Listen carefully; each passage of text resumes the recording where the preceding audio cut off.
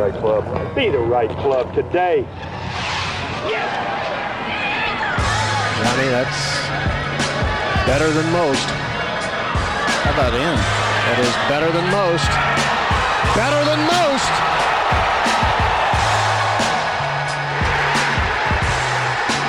Expect anything different? Ladies and gentlemen, welcome back to the No Laying Up podcast. Solly here. We are a day late this week because we were waiting out the arrival of Padraig Harrington here in Jacksonville for the Constellation Furyk and Friends Champions Tour event. Been out there for the last couple days, tracking down a few guys for some interviews. We're supposed to have about 20 minutes with Padraig. Ended up, of course, spending about 35. He is talkative as usual. We also spent some time with DiMarco. Again, had 20 minutes with him. He spent almost 40 minutes with us telling stories. So we're just combining the two of those into the same episode here. We're going to play Padraig Harrington first, and then turn it over to DiMarco. On the back half, you can guess kind of what we're going to talk about with both of those guys. But some great insights from both of them. Before we do get going, I want to give a shout out to our friends at Original Penguin. Their fall line is in stock. So go to originalpenguin.com. You can use code NLU20 for 20% off your order. Check out their tremendous offerings. Vests, sweaters, hoodies. You know I love my hoodies. I'm wearing my favorite blue one right now. I'm wearing their jeans right now, as I do pretty much daily. They got something for every situation. They make great golf shirts. They make great golf shorts. And pretty much their entire catalog can serve you both on and off the course. I'm not even reading off a script here. I get compliments on this stuff all the time. I wear it, as I've told you many times, pretty much daily. Original Penguin is also about sustainability and environmental preservation. This fall, they're introducing Original Penguin's Re-Originals Sustainable Fabrication, so you can look good and feel good about wearing clothes that are manufactured in an eco-friendly way. And by spring of 22, Original Penguin will be committed to having a fully sustainable collection.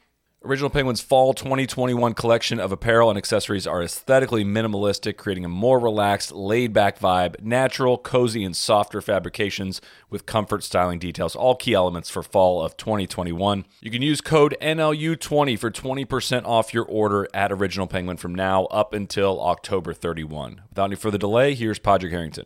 So I overheard someone ask you a question I was planning to ask you today. It was out on the golf course. Somebody came up to you and asked you how you would rate your overall experience as a Ryder Cup captain. I think he was asking about the year, the month, the week leading up to it, and I'm wondering if you could share a little bit about that for us. Yeah, obviously you look back at it and it was a tough result, but I have no regrets. I wouldn't swap it. I wouldn't change it. I wouldn't give it up. We had an unbelievable week in the team room. I couldn't ask for more from my players, from the caddies, from the players' wives, from the players' family. Everybody in there was pulling in the same direction. We all believed going out Friday morning we could win it, which is where you want to be. And we even believed going out Sunday that we could turn it over and win it still. So you can't ask for more than that. There was a great atmosphere, and nobody was lost in the team. There was nobody, who got away from what the team was doing, which is really kind of a special experience in that sense. And I was worried starting out when I took the captaincy that I wouldn't be able to do the job for everybody. You get the captaincy because you played the game, you did well in the game, but clearly golfers are individuals and we're pretty selfish at what we do. We're very one-dimensional focused on. Then all of a sudden you're presented with 12 people and their teams, and you have to be a captain to everybody. Not everybody thinks like you, so you've got to make sure you think like them. It's not about how you think things should be done. It's about, okay, what does each of these players need? What can I give to them? How can I get them to the golf course where they believe in themselves and believe in what this team can do? And I'm very comfortable I managed to do that. I certainly doubt myself at the start. Would that be something that I was able to give of myself? But I'm comfortable looking back. No regrets. Love a different result. But in the end of the day, as I said to the guys in the team, these are the best days of your life. Mm-hmm. And I would not give it up for anything, the experiences we had that week. And there's many experiences that will live with us forever. I feel like I heard that more this past Ryder Cup than even ones where you guys have been very successful. Shane Lowry called it the best week of his life, and obviously the emotion we saw from Rory afterwards. It just seemed a little bit different. The camaraderie seemed almost even stronger than some of the events that you guys have won. Does that sound accurate? I wouldn't want to compare it with anything Right. else, but the team really bonded well. Rory did an unbelievable job all the way through the year. He was a real leader. I think that's a tough burden on Rory. He's pushed into that responsibility, but he did take it and did do a great job for me all year. Sergio was brilliant in the team room. We know he loves that, and he really was. He really is good in that environment. I can see him having a quiet word with players all the time, motivating and cajoling players. So just excellent. But everybody, as I said, was pulling in the right direction during the week. They were all fantastic, and I think coming out of it, I think more players got, I think, more of a mix with all the players. There was no cliques in our thing, and I know the US had their pods of and things like that, but we had a pod of 12. Look, I would have done anything to win. And ultimately winning is the most important thing, but I do feel that we did have a pod of 12, if not a pod of 17, 18 of us, if you include the vice captains and myself, and I think everybody walked away from that knowing more about the other players and who they are, and we'll have a bond with those guys forever. Now clearly we lost, which you pretty much, as I said, it is all about winning, but since we haven't won, we will take some comfort in the fact that we really, really were a great team together. You mentioned, Sergio being a big impact there on the team room, and I was thinking of, back in the day, Tiger and Phil played on a lot of teams together, and they didn't necessarily have the greatest relationship, but as they get later in life, it seems that their relationship is very different now. You and Sergio have not always had a great relationship, and I'm not even sure I understand or know the genesis of that, but I'm curious if you could talk about the timeline of that and how it's evolved over the years. Yeah, clearly we would have been very competitive against each other, both of us in our peak of our careers. From both sides of us, I'd look at Sergio and go, "Oh well, look, this guy looks like he has it easy. Why is he complaining? It did seem to come easy to him." I think as you get on later in life, you realise that just because something looks easy on the outside, it was tough on Sergio on the inside. He had plenty of troubles going on. It wasn't. It did look all rosy, and so you kind of look at somebody and you prejudge them, and there was no doubt there was always tension between us. And the Ryder Cups helped over the years, and for sure this one helped even more, because clearly the Ryder Cup's bigger than both of us. But he really did pull together for me during that match. He did everything he could and everything I could ask of him. And there's no doubt we are on a much better sound footing. And I think we understand each other. We understand each other's trials and tribulations in life. And it's, as I said, sometimes you miss that and you only see the surface. So I think it's a lot easier. Well, it speaks to what you were saying earlier about, 99.9% of golf is very individualistic, right? And, being a captain for 12 people, it's probably you probably can't see the forest from the trees when you're in the middle of your prime of competitive nature, right? 100%. And another thing is, you assume everybody sees the world with the same eyes that you do. Right. And that's not the case. And when you become captain, that's the first thing you've got to get, well, not the first thing, it's the thing you've got to get a handle on all the way through, is that everybody has a different way of operating. Some guys need very little. They just need a little pointer in the direction and off they go. Some guys with that pointer need to be held back a little bit. They could go too far. Other guys need, reassurance, and that's not a bad thing. Some guys just need a lot of early information. They need a lot of clarity. They need to know why, but you've got 12 players and they all have a little different. Well, they don't have all different niches. You could probably had. You could probably put certainly 4 groups, maybe 5 groups of players, and each having, they did cross over in terms of each having a different desire for information. I know in my career I needed very little when it came to the Ryder Cup. I needed nothing, to be honest. My biggest problem with the Ryder Cup is I always wanted to practice more, and I was being torn between having to go and do stuff and wanting to get more time practicing and spend more time. I think that would have been Tiger's biggest problem. If I looking from the outside, I'm not really sure with this, but Tiger was a guy who, in his Ryder Cups, or in his general practice, he'd practice from 6 a.m. to 9:30 and be gone from the golf course. You wouldn't see him there after 10 o'clock. You wouldn't see him on the range. He'd be finished. Mm-hmm. And then all of a sudden, at Ryder Cup, he's being asked to go out and practice around at 10 o'clock and spend 6 hours on the golf course. This is not what Tiger does. He's quick practice round, get off, rest.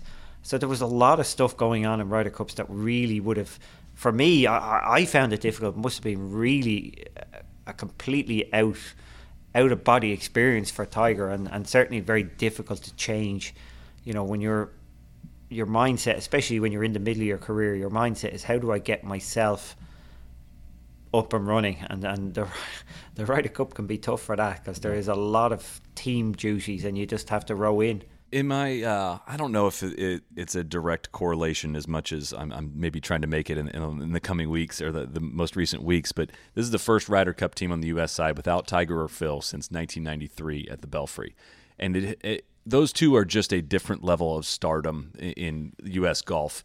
And it seems like just a different environment. Phil's still obviously in the team room, and Tiger being a big influence on that team, but it just seems like the biggest stars may have just like, to what you're saying, just have a bit of trouble trying to not only not take over the team room, but also exist in this highly team environment. Am I onto something? Yeah, I think you are. I don't really know what goes on in the US team room, but looking from the outside, you had two alpha males in there, and that is a big issue. I think, again, looking from the outside, Tiger in his prime was not giving, but Phil wanted to do all that, but it's very hard for Phil to stand up in the room and take charge when Tiger's sitting there. Sure. That I've seen this. Like, this happened to us in 2008. I just won 2 majors. You had Lee Westwood and you had Miguel, and we did poorly that week, but none of the three of us stood up and took any leadership. When you look back at that, we were missing a Monty or a Darren Clark at the time. We needed somebody who wanted that role and was prepared to take it. I'm sure Tiger was quite happy to see Phil take that role, but I don't know if Phil could be that comfortable leading Tiger. Yeah. Because, clearly that's not how it works on the golf course. But, Tiger in his prime wasn't one who wanted to be... And I've seen that. You can look at my team or any of the teams. You can have the best player and he can be a leader on the golf course, but he doesn't necessarily want to be the guy talking in the team room. And this is something that you have to figure out. Who is the guy who wants to go beat his chest in the team room, who's passionate, wants to get up and say. But then you can have another guy who's very passionate on the golf course and leads on the course. So I think that from the outside, I wasn't in there in the US team room over the years, but I would definitely say 2 alpha males, one who wanted to do it, being Phil, but it's very hard. Yeah. It must be really intimidating to try and do that in front of Tiger. That team just looked more freed up emotionally than any, and it helps to be playing well. But it's also which one came first and do they contribute to each other and all that stuff. But when it comes to the Ryder Cup, and Europass to be proud of this, we have pushed the US so hard over the years that they not alone care about it, but everything that we have innovated in the game of golf to get us good at the Ryder Cup, the US guys are doing it. There's no...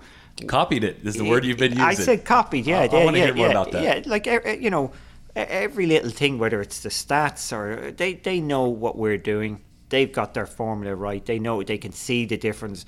You go back years ago where you say, oh, we'll just throw the balls up in the air. Our players are so good. They like...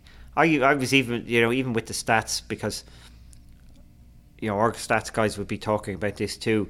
The way to get the most successful 4-match result is to try and pair your 4th best team against their best, so that your 1st, 2nd, 3rd plays their 2nd, 3rd, 4th. Mm-hmm. And the US did that every day. They tried. They always, their best team never let out number 1. They were always trying to do that. You can see how they prepared in advance, how they'd done their work. They're trying hard, And Europe has to be very proud that we have pushed them into a corner, that they care about this Ryder Cup. And you remember when I started playing the Ryder Cup 20 years ago, just over 22 years ago. If you remember, they were talking about payments for the Ryder Cup. Yeah, was there a future to the Ryder Cup? Do we want to be playing this thing? Why are we doing this? It's not like that anymore, is it? No. This is every 2 years. This is the biggest thing in golf. And Europe has driven the US to the point, we have pushed them over the edge, and unfortunately, I did say this earlier, in some ways we poked the bear. That's kind of what it feels like, because it has always felt like to me, I truly think the US team has always wanted to win it very badly, but that almost has had a negative effect on them, putting pressure on themselves to play their best golf rather than, to your point, saying, kind of embracing or copying the model that Europe has followed in terms of doing this as a team. You see what I'm saying? It felt like Phil wanted to, grab his sticks and I'm going to go 5-0 and we're going to do this, and that didn't seem like the best route to winning. I would never question individuals and how they were doing it, but the overall team environment wasn't pulling in the same direction. Right. You got to understand, and this is the hardest thing. I did say it to my team. I did like this. 12 players. It's an unwritten rule, but you've got to play everybody the first day. Again, 99. This is things that we learn from Europe. So everybody plays the first day. Well, that means that 8 players in the 2 sessions sit down, rest. So that's a lot of egos to manage when you have 8 players that have to be rested. And usually 8 players believe that they should be out there playing. I think the US have found that very difficult over the years, and that's why that's lacking in the President's Cup. Everybody plays in most of the sessions, not all the sessions, but everybody plays most sessions in the President's Cup. And let's face it, everybody plays when it's under 8s. In the big boys game, you got to sit people out, and it's managing sitting people out. Having the players who are sitting out pulling for your team and not thinking that they should be out there, and why is he playing and I'm a better player than him, and because it's hard to see the bigger picture. Yeah. I think the US, their team was very prepared in that situation. I think more so than ever, they understood. From what I understand from hearing, they knew from very early on in the week, Monday, what their role was during the week. And players really need to understand their role when it comes to this Ryder Cup. And they knew, some of your big name players, some star players knew, hey, I'm only playing twice before the singles. Mm-hmm. That's it. And that's something that the US team did not manage well in the past. But that's one of the things I think that they, looking from our side, that they got to grips with that. They gave the players the information early. They got them to buy into the fact that, look, 12 does not go into 8, and we have to do this 4 times. Yeah. That means good players. And as I try to explain to players, you could be in the top 4 players in the team and not make a session.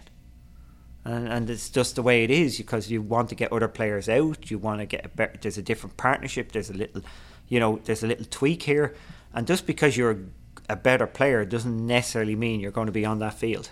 Tough course to get 5 sessions out of someone too, just with the energy it took to navigate through that golf course. And it felt like the depth of the U.S. team kind of permeated through the event. I go back to 2014 with what Paul McGinley did with Graham McDowell, who was a pretty big shot at the time, and he played only foursomes, only with a rookie, and got the honor of going out first. And it kind of felt like Bryson played that role in the U.S. side, where he only played 4-ball, only played again with rookie, and then didn't go out first, but was near the top of the order. And just the freshness that played into that final day is just something that was maybe not a luxury on the European side. We clearly know that it's not in the player's individual best interest or the team interest for him to have played 4 times going into the singles. Right. So if you have a strong enough team, you work the team and you make sure everybody gets a rest. I had a very balanced team. That was probably the best thing about my team, in the sense it was very balanced. Everybody was capable of playing foursomes on 4-ball, so it was easy to mix and match my team around to make sure. I think only 2 guys did all 5 matches. And I'd love to have the luxury of resting John and Victor, and if you look, both of them lost their singles. Sure. And it was very telling. I didn't see a lot of John's match because it was an earlier match. I saw a little bit of Victor's because it was just got a little bit more of that. And you could see that he was double checking and second guessing his reads on the greens. That's a sign of tiredness. That's what happens when you're tired. You just, a little bit of doubt creeps in and you overdo things. And unfortunately, I think we were in a better if we won this, I'd be saying this is one of the reasons. Years ago, as I said, you go back to '99, and 7 of the players had played 4 times into the singles, and no wonder we got well and truly beaten in the singles. It's just too much golf. The US was a very strong team, and it did allow themselves to rest guys. But I think more to do with what you said at the start, the clarity that Bryson had, that look, he wasn't sitting there Thursday night thinking, oh, am I going to get played Friday morning, Friday afternoon, I won my match, do I get played twice the next day? No, he knew what he was doing and clearly had bought into that. Usually the week after the Ryder Cup, there's controversy that ensues. It's really been rather quiet on that front. But the only thing that has come out, and I heard you mention it in your press conference earlier, was some articles that were written about ball changes and how that made a change in the pairings. But it seems like it was not nearly as big a deal as it maybe had been written about. I couldn't believe, somebody was trying to, I don't read the social media, but obviously I get questions back, and somebody was saying, oh, like the US. They didn't say like the US because obviously the US won by doing this, but they were trying to hold. You told the team the pairings on Tuesday. They were trying to say, would you not wait to see them play in practice? And I would say, well, look, some players play well in practice and some players play terrible in practice. You can't hold practice rounds over people. And even if I did hold it over them, you wanted to free people up anyway and give. And as I said, the key here, as the US did, is giving early information to the players so they can settle in and know what their role is during the week. So when we practice foursomes, a lot of our matches were more organised than people thought with the ball throwing up. But when we practice foursomes on Wednesday, nowadays you're allowed to switch the balls on the tee. Right. So it's not a huge difference using somebody else's golf ball. Which quickly explain that you would want to use the player who you would want to use your own ball for the approach shot. For the approach shot, that's the one that tends to. You want a ball that goes consistently as the approach shot, because that's, if it goes 5 yards shorter off the tee or 5 yards, not a big deal, but into the green, that's a big deal. So the player you're playing foursomes with hits your ball off the tee, and then you play the approach shot with your ball. And you have to, whatever ball goes off 1 has to go off all the odd holes, and whatever ball goes off 2 has to go off all the even holes. Correct? No. Oh, you can play whatever ball you want. You just choose every time on the tee. Okay, wow. So one of the issues was, a player came in and says he was uncomfortable with the ball on the greens. It was a bit clicky for him. So we said, well, okay, are we going to force him into doing this? And we had a look at it, and we said, well, look, it was incidental. We can change the partnerships up. We still had an experienced player with a rookie, which is what we wanted. It was easy to switch it out. We switched over the partnerships. It was really, really an incidental. But I brought it up actually because I was just pointing out that as much as we told the guys who were playing foursomes on Tuesday, if you have to make a change, you make a change. Nothing is set in stone, but that is what we're thinking of doing. This is what we're going to do. But we had a change, and it was really incidental. But somebody then wrote an article saying that it was like we were in turmoil. I'm going, do you realise how many different golf balls these players play? Like, they all play a different ball. We could all, you could have, I'd say there was I think there's 8 or 9, I think 9 different golf balls in play between our 12 players. Wow. So everybody was playing with a different golf ball, more or less. So it's part of picking out your partnerships. You try and match guys up that would be comfortable. So you look at a partnership, as I said, the partnership was comfortable. They were both, was comfortable up onto the putt, and we said, oh well, we can switch that over. It's no problem. The new partnerships practiced on Thursday morning, foursomes. Again, it wasn't there was no look to the way they threw the balls up and who played with each other. They went off and played their foursomes, and they were very comfortable with it. But this is, I think, what happens is, the more I talk about it, the more it gets a bigger story. So, well, I was giving you the chance to clear it up because it doesn't sound like a big deal. It wasn't. It wasn't. Yeah. I was amazed that it came out as a big deal story because, as I said, when I brought it up, it was, well, partnerships change, and of course they change. Right. And bear in mind, I can tell you what, like, you have an hour at most to put your team in on Thursday night or Friday night for Saturday morning. You have a limited time during the matches on Friday morning and Saturday to get your afternoon team in. So the Friday night you have an hour to get your Saturday morning team in. So like, that is something you've got to really have some good vice captains, because you're putting players together who's played well today, who's won points. Do you put a player out who's played well but not won a point, or do you put a player out who's won a point who's played okay or average? Right. Which do you want? What do you want on the golf course? Do you want a winner on the golf course, or do you want a player playing well? Does that match up? Are they good for foursomes?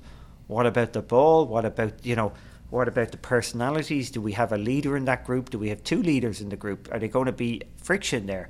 Does each person understand what their role will be tomorrow? There's a lot of things that have to be sorted out in an hour. So, while balls come into it for the Saturday morning, I can tell you what, there is like, get on with it. Yeah. I'm going to ask this question two different ways. The easy way or the lazy way is, how big of a factor did Whistling Straits play in the result? And said another way, if you put those two teams up against each other at Le Golf National in Paris, how different do you think the result may be? Look, it was a good venue for us. As it turned out, I think the US team's practice the week before was a big deal. It makes that big of a difference, you think? Well, they got the tournament wind obviously changed. We practiced in one wind, and it changed for the actual 3 days of the tournament, and seemingly that's the wind they practiced in. So sometimes turning up a week before an event, I've tried it at majors, is useless. Mm-hmm. In this particular case, it wasn't. It worked out very well. So the golf course, it did. I got all the stats afterwards. They walloped us off the tee. I think they gained nearly 17 strokes off the tee against us. Believe it or not, that's 1% more fairways, 4 yards extra distance. So they hit 1% more fairways. They hit it 4 yards further than us, and we hit 2% more times into the wild areas. So it was very little difference in the teams, except the little difference they did time and time again. So, this is, people are going back, oh, well, does Europe need to change? I'm going, well, we've been very successful. Why would we change?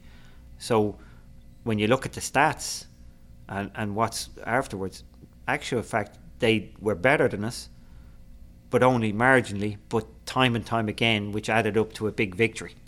And you would see most of the matches were pretty tight. Yeah. So there wasn't a huge deal of difference in a lot of things, except for the fact that, they were just a little better all the time, which added up to a big result.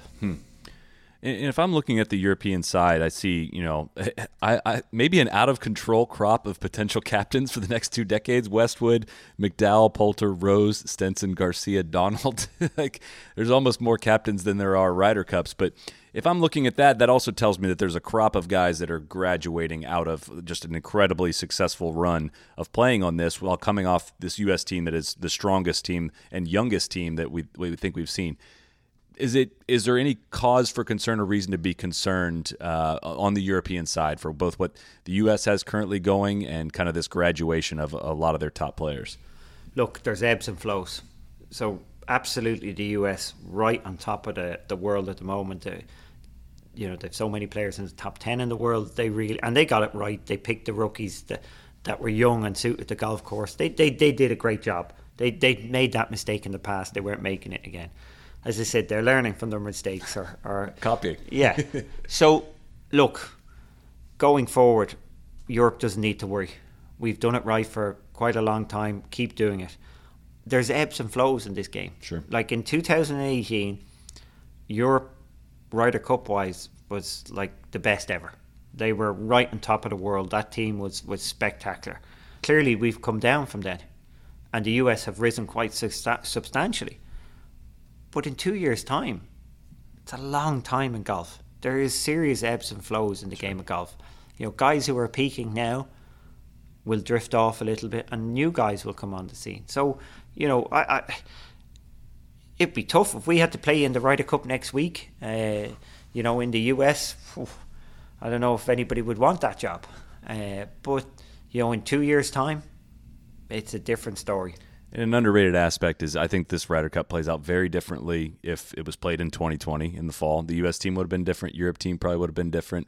And COVID has to have been harder on European traveler, like European golfers, than it has been on American golfers. I would have to guess. Is that fair? I would think that's very fair. We a lot of Europeans, it was a huge issue traveling, and European-based players, it was a bit of a disaster trying to get back and forth. And there's no doubt, we would have had a substantially different team in 2020.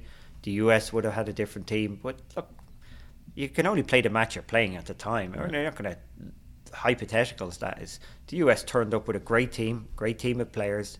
They worked it. They did a great job. We look forward to getting them back in row. And time is a great healer when it comes to golf. I can tell you what, it does move. It moves on. Yeah. Well, I'll get the only non-Ryder Cup question I'll ask you, then I'll let you get out of here. I know it's been a long media day for you, but this is your first start on the Champions Tour this week, PGA Tour Champions here at the Constellation Furyk and Friends.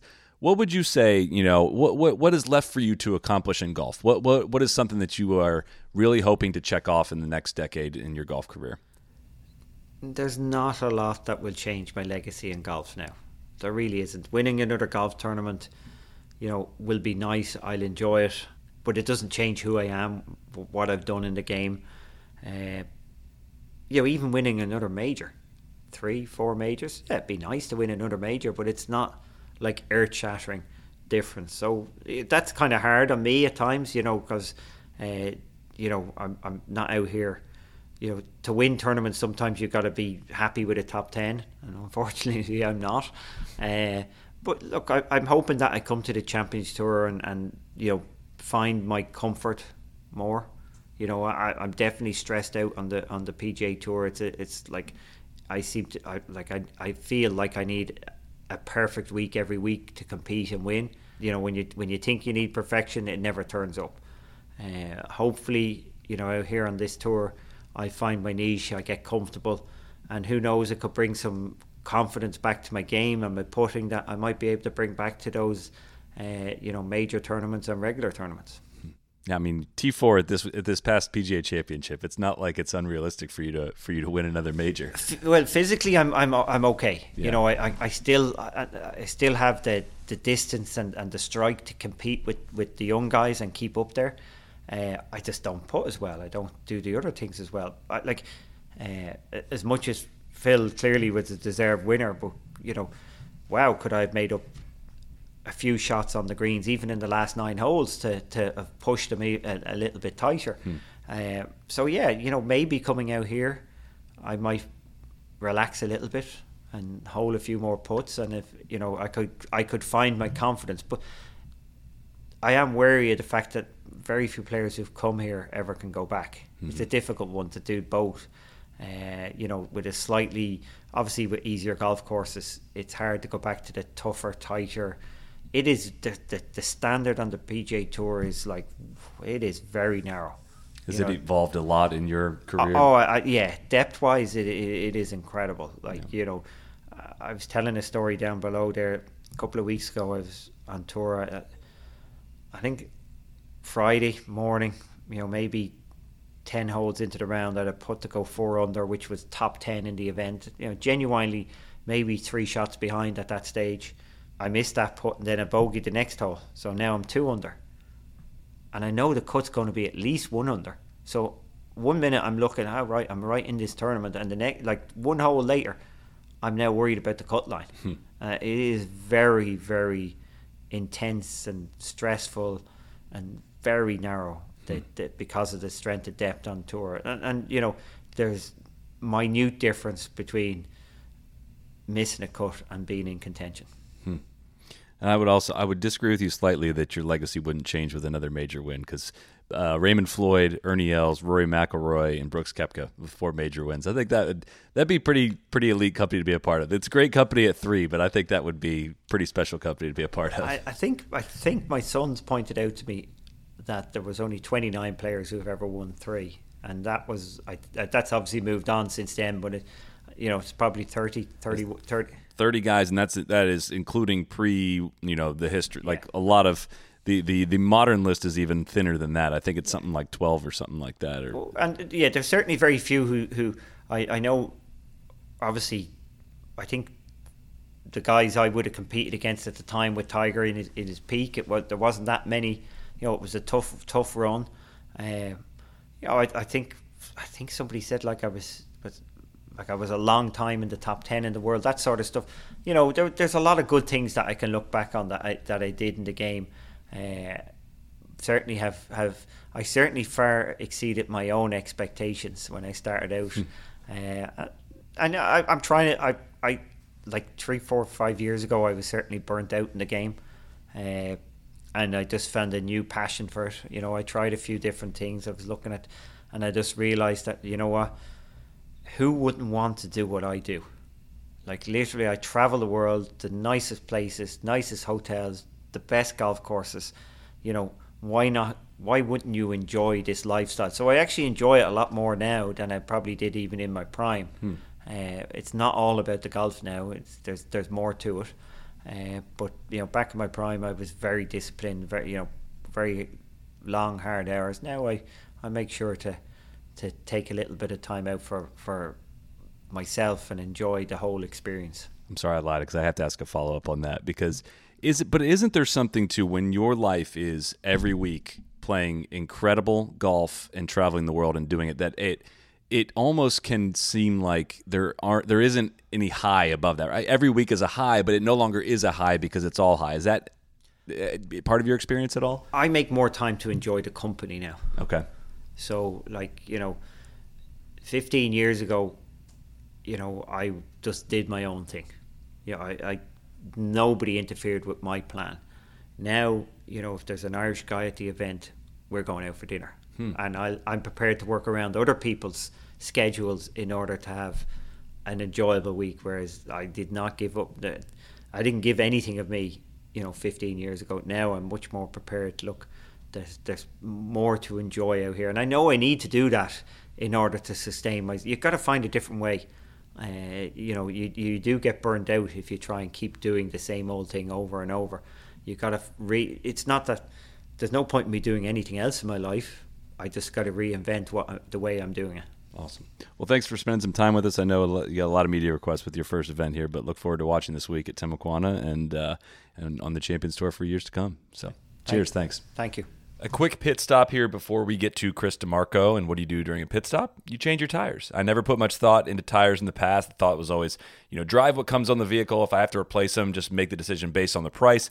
Our friends at Cooper Tires know what they're talking about. Cooper's been an American company since 1914, more than a century in the tire industry. Each Cooper tire undergoes rigorous testing and are backed by warranty, so you can trust that they'll last for thousands of miles. Coopers pride themselves on good merchandise, fair play, and a square deal. Always have, always will. Don't overpay or underbuy. Cooper tires do what tires should do. They cost what tires should cost. All Cooper tires are backed by a limited warranty, a 45 test aid drive warranty, and select products are backed by treadwear mileage warranty, helping to give you confidence on the road. So for complete product and warranty details, visit coopertires.com or coopertires.ca. Go with the Coopers. Without any further delay, here is Chris DiMarco. I'm going to start you with a fun fact. I don't know if it's a fun fact or not. You hold a distinct record. I did a little research last night. There's only one person, I think, in the history of the game that has 2 solo second finishes in majors to Tiger Woods. Oh, really? Ernie was runner-up. He was T2 at the 2000 U.S. Open and 2000 Open Championship. But I think I get T2 is different. A solo 2 is different than a T2. Would you agree with that? I'll take it, whatever I get. Yeah, I did not know it was solo second to him. I know that I was second to him quite a few times. Well, because I'm looking at 2005 Masters, and you finished 7 shots clear of third place. Yep. And you lost to the greatest player in the history of the game. Yep. And I've heard you talk about that a lot over the years, and it seems to be something you enjoy talking about or being with, and it's not necessarily a bitter memory. Is that fair to say? It is. I always said that all the majors I finished second in, even the one in at Whistling Straits in 04, where I lost in the playoff to VJ, me and Justin Leonard, all those majors, I actually made birdies down the stretch to give myself chances. I didn't make bogeys to lose them. So, I just got beat. And, when you're playing against it, VJ was the number one player in the world at the time, and then Tiger Woods. So, as long as you go out and you play your best and you perform when it counts, you can lay your head down and sleep. If I would have bogeyed 17, 18 to get into a playoff and then lost in the playoff, that would have probably stung and lasted a lot longer than what it is now. Now you get applauded for actually taking, the GOAT to the end and, and not backing down. So, I enjoyed those moments. Obviously, I'd like to have a major win. It'd be fantastic. But, just being in that position and performing when it mattered was huge. So it sounds like it's just easier to reconcile with knowing that you and you've talked about this too, about how you thrived under the pressure. And hearing you talk about, I watched your ESPN thing that you did last year during, when COVID had hit and the Masters was skipped, and you did something with Michael Collins, just talking about, you thought you could win that day, and you proved that you could play good enough in the 2005 Masters to win that. Yeah, no, absolutely. It's what all golfers strive for is to get in that situation where, you're nervous and anxious for the situation, but you're not nervous about your game. You're not worried about your putting stroke. You're not worried about where your irons are going. You're not worried where your driver's going. And you have a focus like no other. I mean, I've never been able to – I've done it maybe 5% of my career, been able to focus like Tiger focuses all the time, which makes him the greatest player in the world because he does it all the time. He treats the first hole of any tournament like it's a 72nd hole to win the golf tournament. It's amazing how somebody can have that kind of focus, and maybe that's what he gets himself up for. But for me, it wasn't enough. I wish I did it more, and it's hard. I guess that's the extra talent that he has on everybody else. Help me out with that. How does that, you would love to be able to focus like that in every tournament. Why can't you? Just for the listeners' sake, why can't you? I obviously it's a personality thing, I would think. I mean, my mind's always working, where Tiger can maybe just put himself in a situation where he just, you see him out there and it's so businesslike and he really doesn't have any kind of emotion on his face. He's not really, now it's better, but back then when he was, in 04, 05, 97, I mean, he was stoic. I mean, you didn't know what was going on in that brain.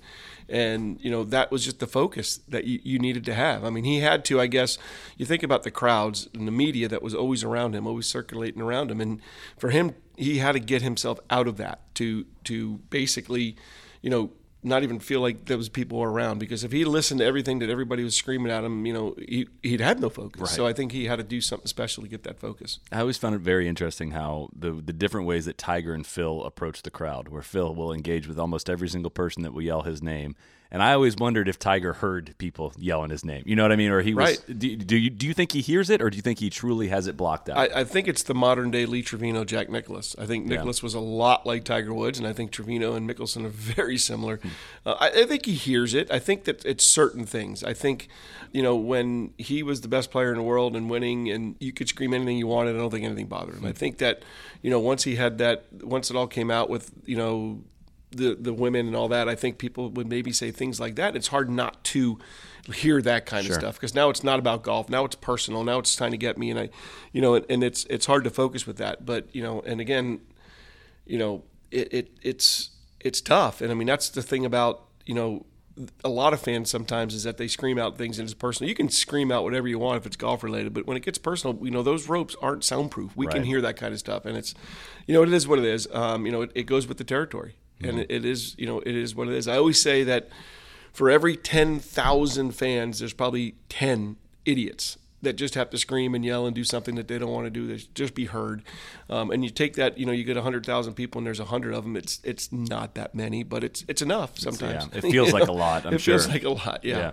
So tell us about your relationship with Tiger leading up to the 05 Masters that leads to a rather comical exchange on the range on Sunday afternoon that I admit I'd never heard that story, and I also I wasn't aware that you guys kind of had that relationship. Well, we had been on two teams prior to that, so and going to our third team. So what teams were those? 04 Ryder Cup and 03 President's Cup? I think it was the 03 President's, 04 Ryder Cup. Yes, exactly what it was. And so, team room and all that, and he knew I was a big Gator fan, and a lot of, even those weeks there was a Gator game on, and I'm all in watching them, and he always likes to root for the other team. Whoever it would be. If we were playing Alabama, he'd be like, "Go Alabama," just to kind of rib me. So that week on Monday night, the Gators had won a national championship in basketball.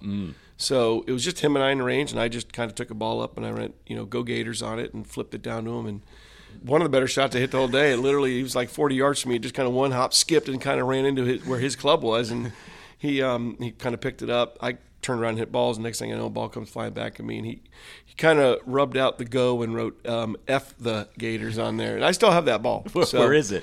The ball is in a box in I have it. I know exactly where it is, but I have that golf ball, yeah. I did not know that was a possible rise you could get out of Tiger on a major championship Sunday in that era. This is like 20 minutes before we're going out, too, But, I think it was good. I think it was good levity for both of us. I think it was just something just to kind of, the situation was big because it was a lot of rain delays that weekend, and we were it was a weird week. We're finally getting the round. We know the weather's going to be good. We're finally getting it out there, and it was just like a nice little, deep breath before we went and played, and it was fun. Because was his crazy birdie run, it was round 3, but it was Sunday morning, or did it bridge from Saturday night into Sunday morning, if I remember that right? So I think he had birdied 8 and 9, and I'm pretty sure he birdied 8, maybe 7, 8, and 9, and then hit his drive on 10, and it hit it left, and it was wet out, and he had a big old clop of mud on his ball, and they actually blew the siren before he had hit that shot, and then he hit a beautiful shot in there about I think like 5 feet left at hole. Made birdie again. I think he birdied 11, birdie 12, and birdie 13. I think he made. But he got to clean it overnight. Got to clean it overnight. Yeah, and you know how that shot into the green. If you don't know where your ball's going, you could make 6. Exactly. It could be left in the pine straw. It could have fluttered straight, and he could have made birdie, but it could have gone anywhere. Right. That's interesting. I never thought of that from that perspective. It seems also like you weren't shy about chatting him up during the actual round out there too. Do you remember any stories of kind of chatter back and forth on that Sunday? It wasn't that Sunday. I remember playing with him my first Masters ever, and I shot 65, 69 and had a couple shot lead. And he was going for the Tiger Slam. Mm-hmm. So he had won the 3 previous, and we got paired on Saturday together. The first time I'd ever played with him at Augusta. I'm leading for the first time, and he's going for the Tiger Slam. And I remember making the turn. And I just looked over him. I said, "Is this your world?" He goes, "Every day, brother, every day." I went, "You can have it." My God, just the amount of people screaming and yelling, and it was like such chaos. It was like the Beatles weren't down, and it was like that on Sunday in 2005. And by that time I had played the year before with Phil and watched Phil win. So I certainly took a lot in on that back 9, watching Phil. Basically go get it, not sit back and try to make pars and hope that they would come back. At Augusta, the way it was even in 2005, I could get to all the par 5s. So, it was, you needed to make some birdies or you weren't going to win the tournament. So I had watched and learned, and obviously Phil, watching him make that win and he got that proverbial monkey off his back because that was his first major ever, and he went on to win 7 now, I think. But sometimes not winning is a good thing to see because I watched it. I saw Phil go get it, and then obviously Ernie was ahead of us that year.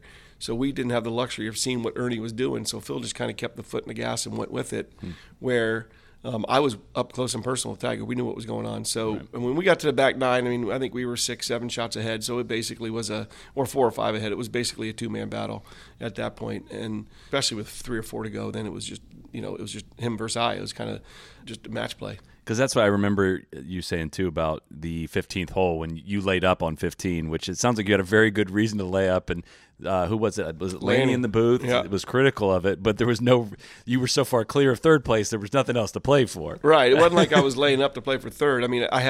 So people who know Augusta, there's these 2 little mounds on the right, and one's about 230 to the front, and the other one's about 210 to the front. What are they called? They have a nickname, right? Gumdrops. Gumdrops. Gumdrops. Yeah. So I hit them to the right, and I think I hit it over the second one, and I had like 210 front, maybe like 220 to the hole. So it was if I hit 3-wood, it's on a downslope, it's going to fly to green. It's probably going to go in the water over the green. And if I hit a 2-iron, which I fly about 215 yards, which would have been perfect, but I don't think off that lie I could have got it high enough to fly it far enough to hold the green. And also that one was afraid. So I just laid up to my yardage, and I ended up making birdie. I hit it nearly 4 feet and made birdie. But I mean, at that point, normally I would have probably, if I was 2 back, I probably would have tried something. Sure. But being, even, I think, or 1 back at that time, I felt like, plenty of holes left. He wasn't hitting it as great as he normally hits it, so I didn't feel like I needed to push the pressure. And I felt like if I made bogey to his birdie in 3 shots with, 3 to go, it was it. So I tried to play to my strength. I knew I wasn't going to make bogey. The worst I was going to be is 2 back, and was able to make birdie. Because that's what I think people don't have a full appreciation for. 15's essentially an island green. It is, and if you land anything on the front 4 or 5 steps on that green, it rolls back into the water. It doesn't stay up. I mean, it rolls into the water. So basically, it's out of bounds on the front of the green, is what it is. So, you have to play that hole for the spin into the green. Whatever you're hitting into that green, you've got to be able to control the spin. If you can't control the spin, you have no idea where the ball's going to go. That is probably the hole that has the biggest variance in seeing it in person, my reaction to it, versus what I watch on TV. Yeah. Because it just looks like you're downhill, you can hit a nice shot into that green, and I wouldn't even want to hit a wedge into that green. It looks, well, that's sometimes the scariest shot, because then now you have spin. Yeah. So it's like, you got to hit it far enough or flight it down to where you're taking the spin off. I mean, it is a very sometimes just happy to hit the green. Yeah. Did Phil ever reconcile with you? Did he ever buy you a steak? Did he ever get you a bottle of wine for you hitting a ball a foot past his before his final putt in 2004? He hasn't, and we've talked about it. But I will say this too, is that I've said that to Skip Kendall a bunch of times about my, the grip that I use for when I putt. And I always told him, I said, "Oh, you're really big dinner." I haven't taken him out on that either. So, but yeah, I mean, Phil and I are still very close, and obviously was happy to see him win the PGA. It's good for our tour, to tell you the truth, to see a 50-year-old win out in their tour still. So, yeah, I mean, it was, what, I think that was the most nervous I was on a putt all day, to tell you the truth, was that putt on 18 when I blasted out of the bunker and my ball went maybe 4 inches behind his, the same exact line. And he kind of came behind me and said, "Show me a good read here." And I was like, "Oh my gosh, okay, I better hit a good putt here." And I did. I hit a good putt that just caught the edge and lipped out. And then he hit one, maybe he might have played just a half an inch more, and it went in. Because that ball fell in the edge. It did and too, I wonder if it would have. What? So tell me about learning the grip from Skip Kendall. What? The claw is pretty, highly used, I would say, out on a lot of tours now. But at that time, it was you were the innovator of that on the tour. I was, yeah. So we were playing a little mini tour event in '95, and that's I had just lost my card on the PGA Tour, obviously because of putting, and I saw Skip inside we were in a rain delay at Lake Buena Vista. And I was telling, he goes, "What are you gonna do next year?" I said, "I don't know. I can't make it from a foot. I'm done." And he goes, "Let me show you this." And he showed me this grip, and I looked at him like he was nuts. And we went on our ways. And so the next day I was out playing with my buddies, and I had one of those putts that I knew there was no chance I was gonna make. And I'm like, "Let me try this stupid thing that Skip showed me." And I went, and it was like, whoa. I mean, it was like, holy smokes! I haven't hit a putt like this since I was 12. And I literally, my scores went from 73, 72 to 63, 64. I mean, literally overnight. I mean, it was, now you have confidence to make a 3-footer and stroke it in confidently.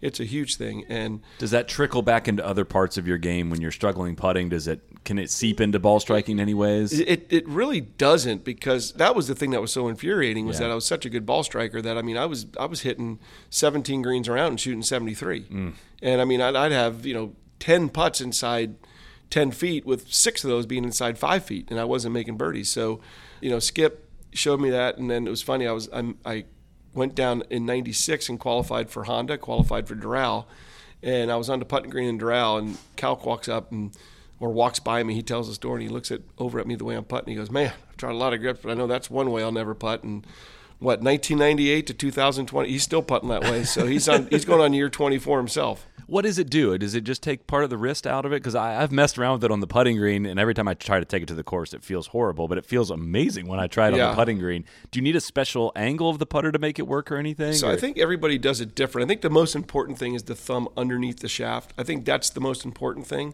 And what it does for me is, my right hand used to be the hand that liked to hit the ball. So it just takes that out for me and lets me putt with my left side. And if I putt with my left side, specifically my middle finger, my index finger, my pinky finger, those 3 putt, if I try to putt with those, it helps the stroke a lot. And I think that, it just takes your right hand out, and I think you see a lot of variations of it. There's plenty of different variations, couple fingers down the grip, whatever it is. But I think the one constant that they all use when they use the claw is the thumb underneath.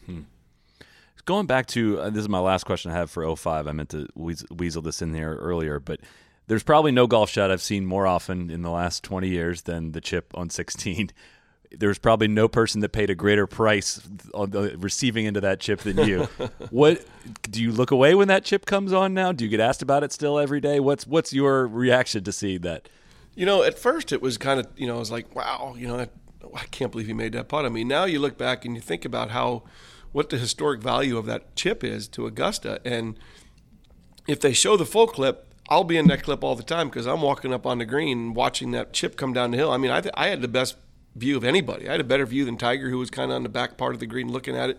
I was watching the thing come straight down at me into the hole, and I'm kind of blowing, like stop, and it just, we all know the end. It hit, it stops on the edge, and perfect Nike commercial, and drips in. But you look back at that, and if it was 18 and that would have happened, I think I probably would have more. If I was Greg Norman watching Larry Mize chip in on me, I think that would get me anyway like that. But watching it, since it was 16 and he went 2 up, then I came back and won the next 2 holes to get back to even with him getting to a playoff.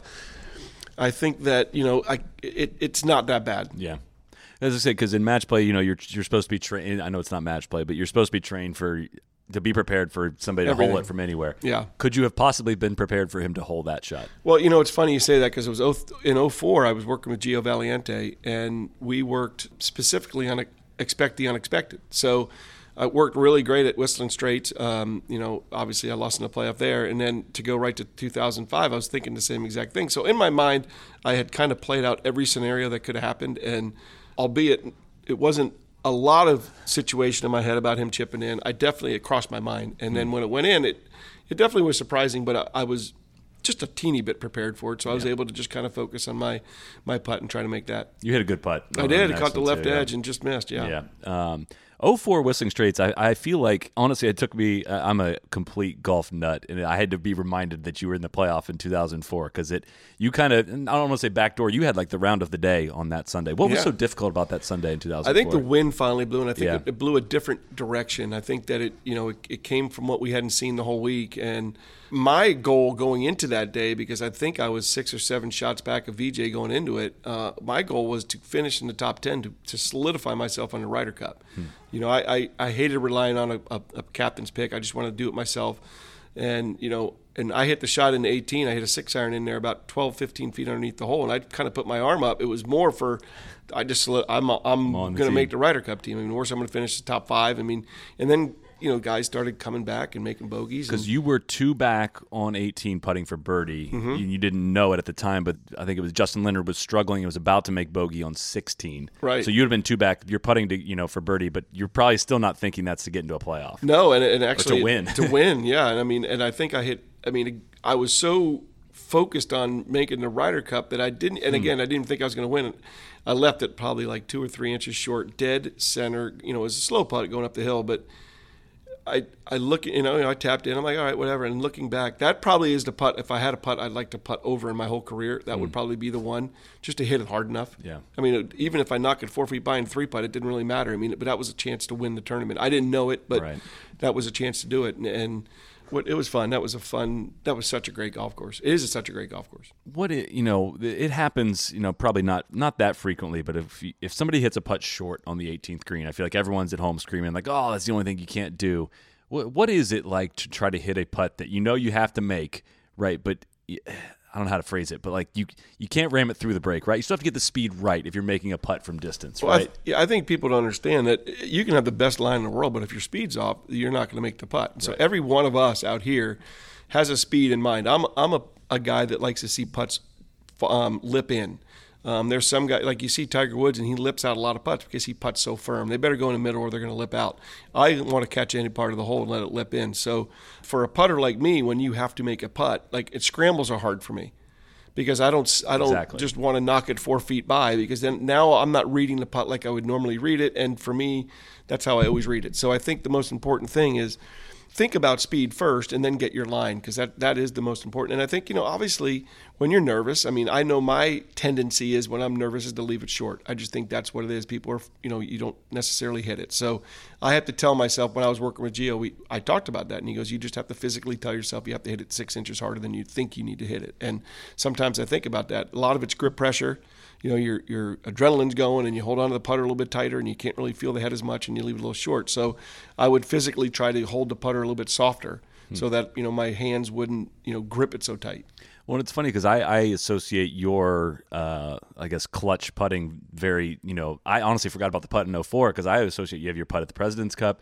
You had a putt there on the 18th green at Augusta to get into the playoff with Tiger. I've always associated you with being a clutch putter. So I just found that interesting looking back on that putt being short, and I was curious if you had learned from that. Or Totally, and even with, putting woes sometimes that you have, I've always been, I think anybody on this tour, to tell you the truth, anybody on any tour, I think you don't get to that level if you don't find a way to get it in. Even if you don't have your best stuff, you find a way when it matters to get the ball in the hole. I think that's what makes everybody, that's why they call this the Champions Tour. I think everybody out here has that gene in them. So even back then, when I wasn't putting good, I still seemed to make a putt when I needed to make a putt. I never missed a putt really on the 18th hole that meant something, knock on wood. We don't want to start now, but it's what it is. I think that's the gene that we all have. And when you are feeling good with all parts of your game, it's obvious. Golf's a lot easier, I can tell you that. But when you're struggling with one, even if it's your driver, now all of a sudden you're just on every tee with anxiety. Maybe you're not hitting your irons, where you're going. Now you're in the fairway with anxiety. If you don't feel like the putter's working, now you're on the green with anxiety. So, unfortunately, there's a lot of anxiety in golf.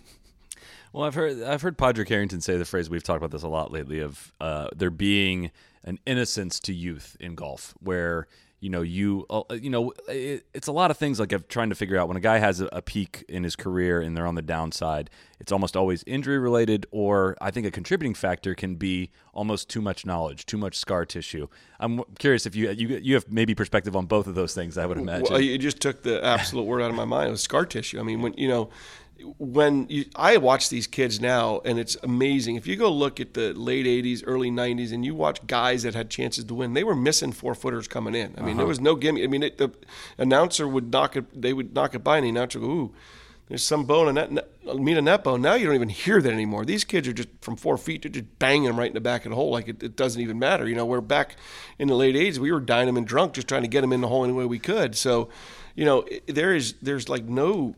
I'm glad to hear you say that, because I felt like growing up as a kid, part of tuning in to watch Sunday golf was like, can this guy with a 2-shot lead hold on to it? Yeah. And it felt like they lost him more often than they won him. Yeah. And it feels different now. It does feel different now. I mean, when these kids, when they're up there, I mean, like even they say Colin Morikawa, that's his.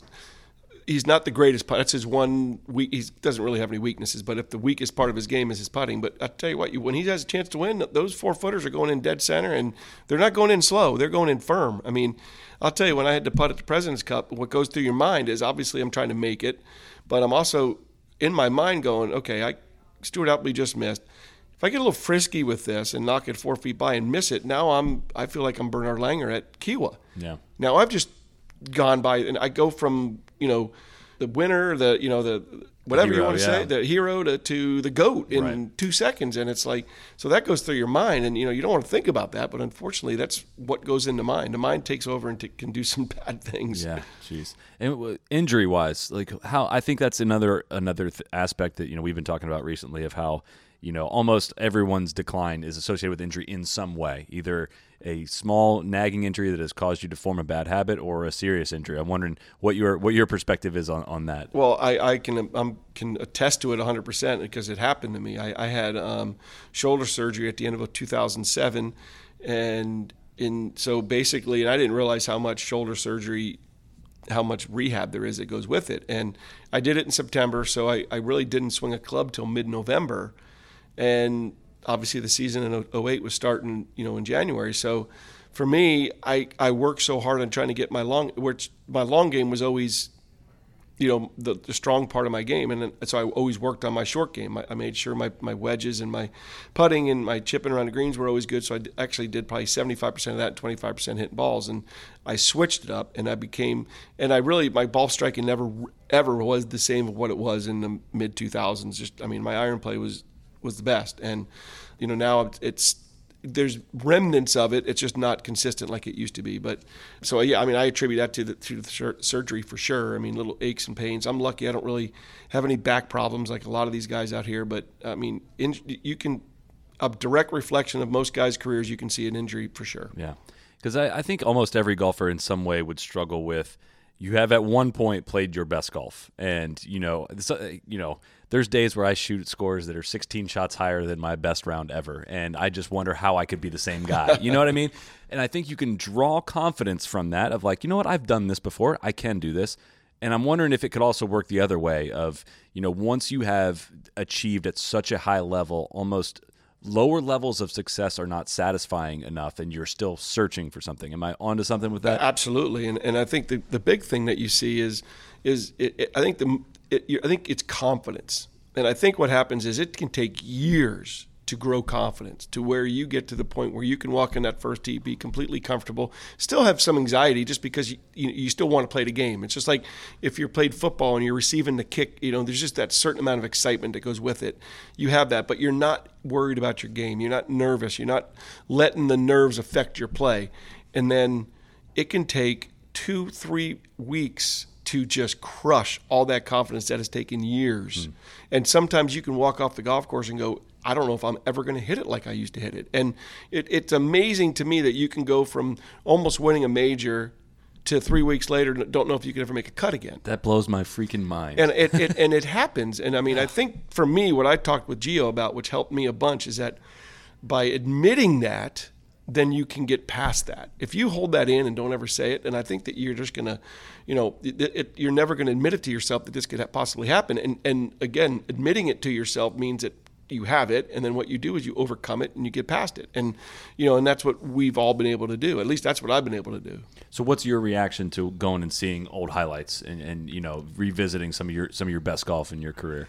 You look back and it's obviously flattering to know I can do it. My son always says, "Oh, Dad, it's in there." But the realization is that my body is 53 years old. It's not 25, 28 anymore, and there's not as much flexibility in my golf. And even though I do work out and I do stretch and I do way more than I ever did back then, it's just the reality is my body's not the same. And I understand that. Obviously, I want to win out here, and I want to be a major role out here. And luckily, I have the patience to be able to do that. And I think that's the most important thing, because I am still trying to get myself back to the comfort level that I used to have on the PGA Tour, where I can step up on the first tee and realize and know that the worst I'm going to finish is top 20 every week. Mm-hmm. I'm working on that, and I'm getting there, and I'm trying to do it patiently. And I know I came out and put a lot of expectations on myself early. I'm trying to limit those and just kind of go out and have fun and just enjoy this second life of golf. That's the thing, is this is one of the only sports that you're still playing at this age, and that's totally it makes it so unique. So on the right, you said you were talking a lot about how important it was for you to make the 2004 Ryder Cup team. You were the two Ryder Cup teams you were a part of were Thank God this year happened. I was going to say, I'm just curious to get your perspective on, feel like those two teams are the poster teams for, we have all of this talent on this team, why isn't it translating? And watching the U.S. team this current year, I'm wondering if you could share anything of, what do you see as the big differences between, is it youth a little bit, you think? I think golf back then was a way more individual sport. Okay. I think that literally everybody was an individual. I think now, you've seen Jordan Spieth and Justin Thomas. They kind of grew up together. They go on trips together. They're friends together. That Ryder Cup when and Hal put Tiger and Phil together. On paper it seems like, how does that team lose? But when the two personalities don't necessarily mesh, it doesn't make for even though Phil and Tiger were arguably number 1 and 2 by far than anybody else in the world, it's still if you don't have that little mesh, then it really doesn't work. And I think they're a lot better now. I think they're friendly now, and I think that they'd be good. I think they'd be great partners now, to tell you the truth. I think both of them would have a good time. I don't think there's anybody that's more competitive than either one of those two. So it just didn't mesh, and it was just uncomfortable for both of them to play with each other. And I think when that's the case, I always said that confidence and being comfortable on the golf course, those are the two most important things. And you put those two guys out with all the expectations on the world, and I just think it just kind of was we did it that first day, both matches, and they beat us, and they just gave them the confidence to go out and do it. And then the second one at K Club, they were really smart. They, it was wet. They slowed the greens down amazingly. It was soft. It was everything, and they just were a better team.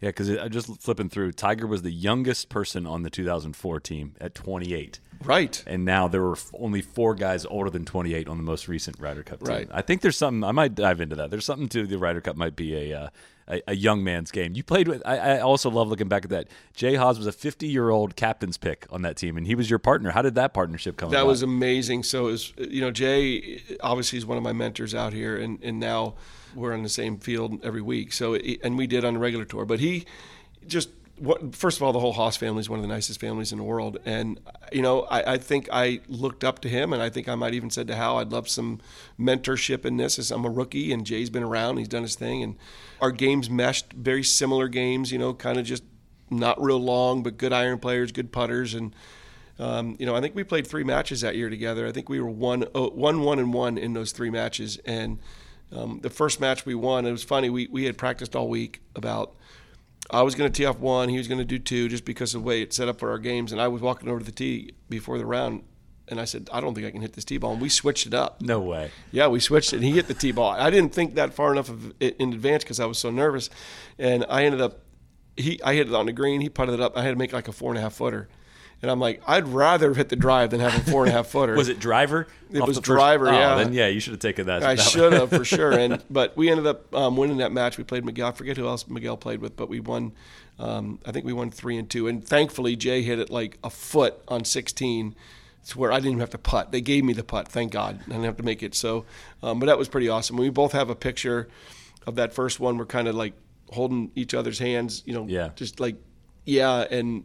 He signed it to me, I signed it to him, and I have that hanging. It's awesome. I got goosebumps thinking about it. It was great. Thomas LeVay was the other Thomas guy. 3 LeVay. and 2. You remember that right. 03 President's Cup. That seems like there should be a documentary about that President's Cup.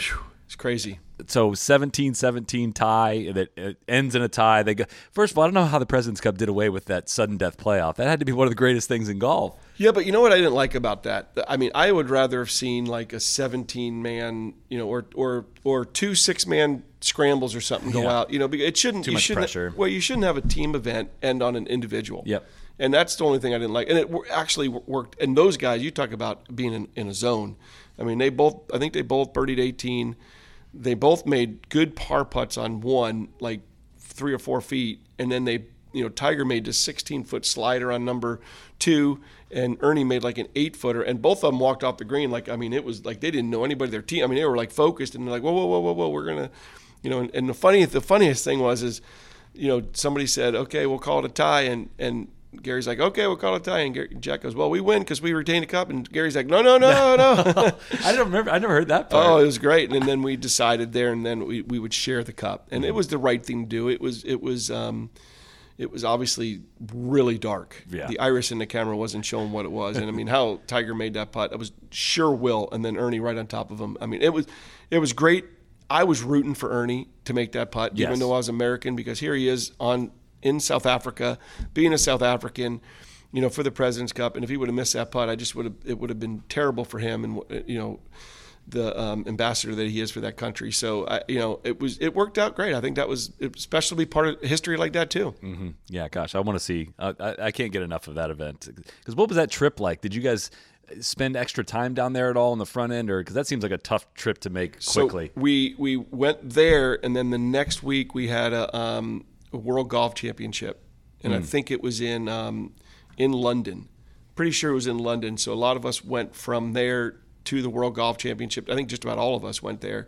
And a lot of our wives, they had a plane for them to go home. I know my wife was seven months pregnant with our last child during that one. I was just trying to look that. What time of year was this? Do you remember? It would have been November, like October, November. It would have been whenever the President's Cup. It was a week after the President's Cup. Okay. I don't remember that WGC in London. That's interesting because Yeah. I feel like they've gotten way too set up in the U.S. There used to be one in Ireland, I think, at one point, the American Express. Yeah, there was the one in Cork. Yes. Yeah. What's the greatest shot you think you've ever seen hit? It could be by anyone, could be in under tournament play, not under tournament play, or the first really amazing shot that comes to mind is probably an easier question. Wow. There's so the shot Tiger hit on 18 at Canadian Open was out of the bunker. Was pretty special shot.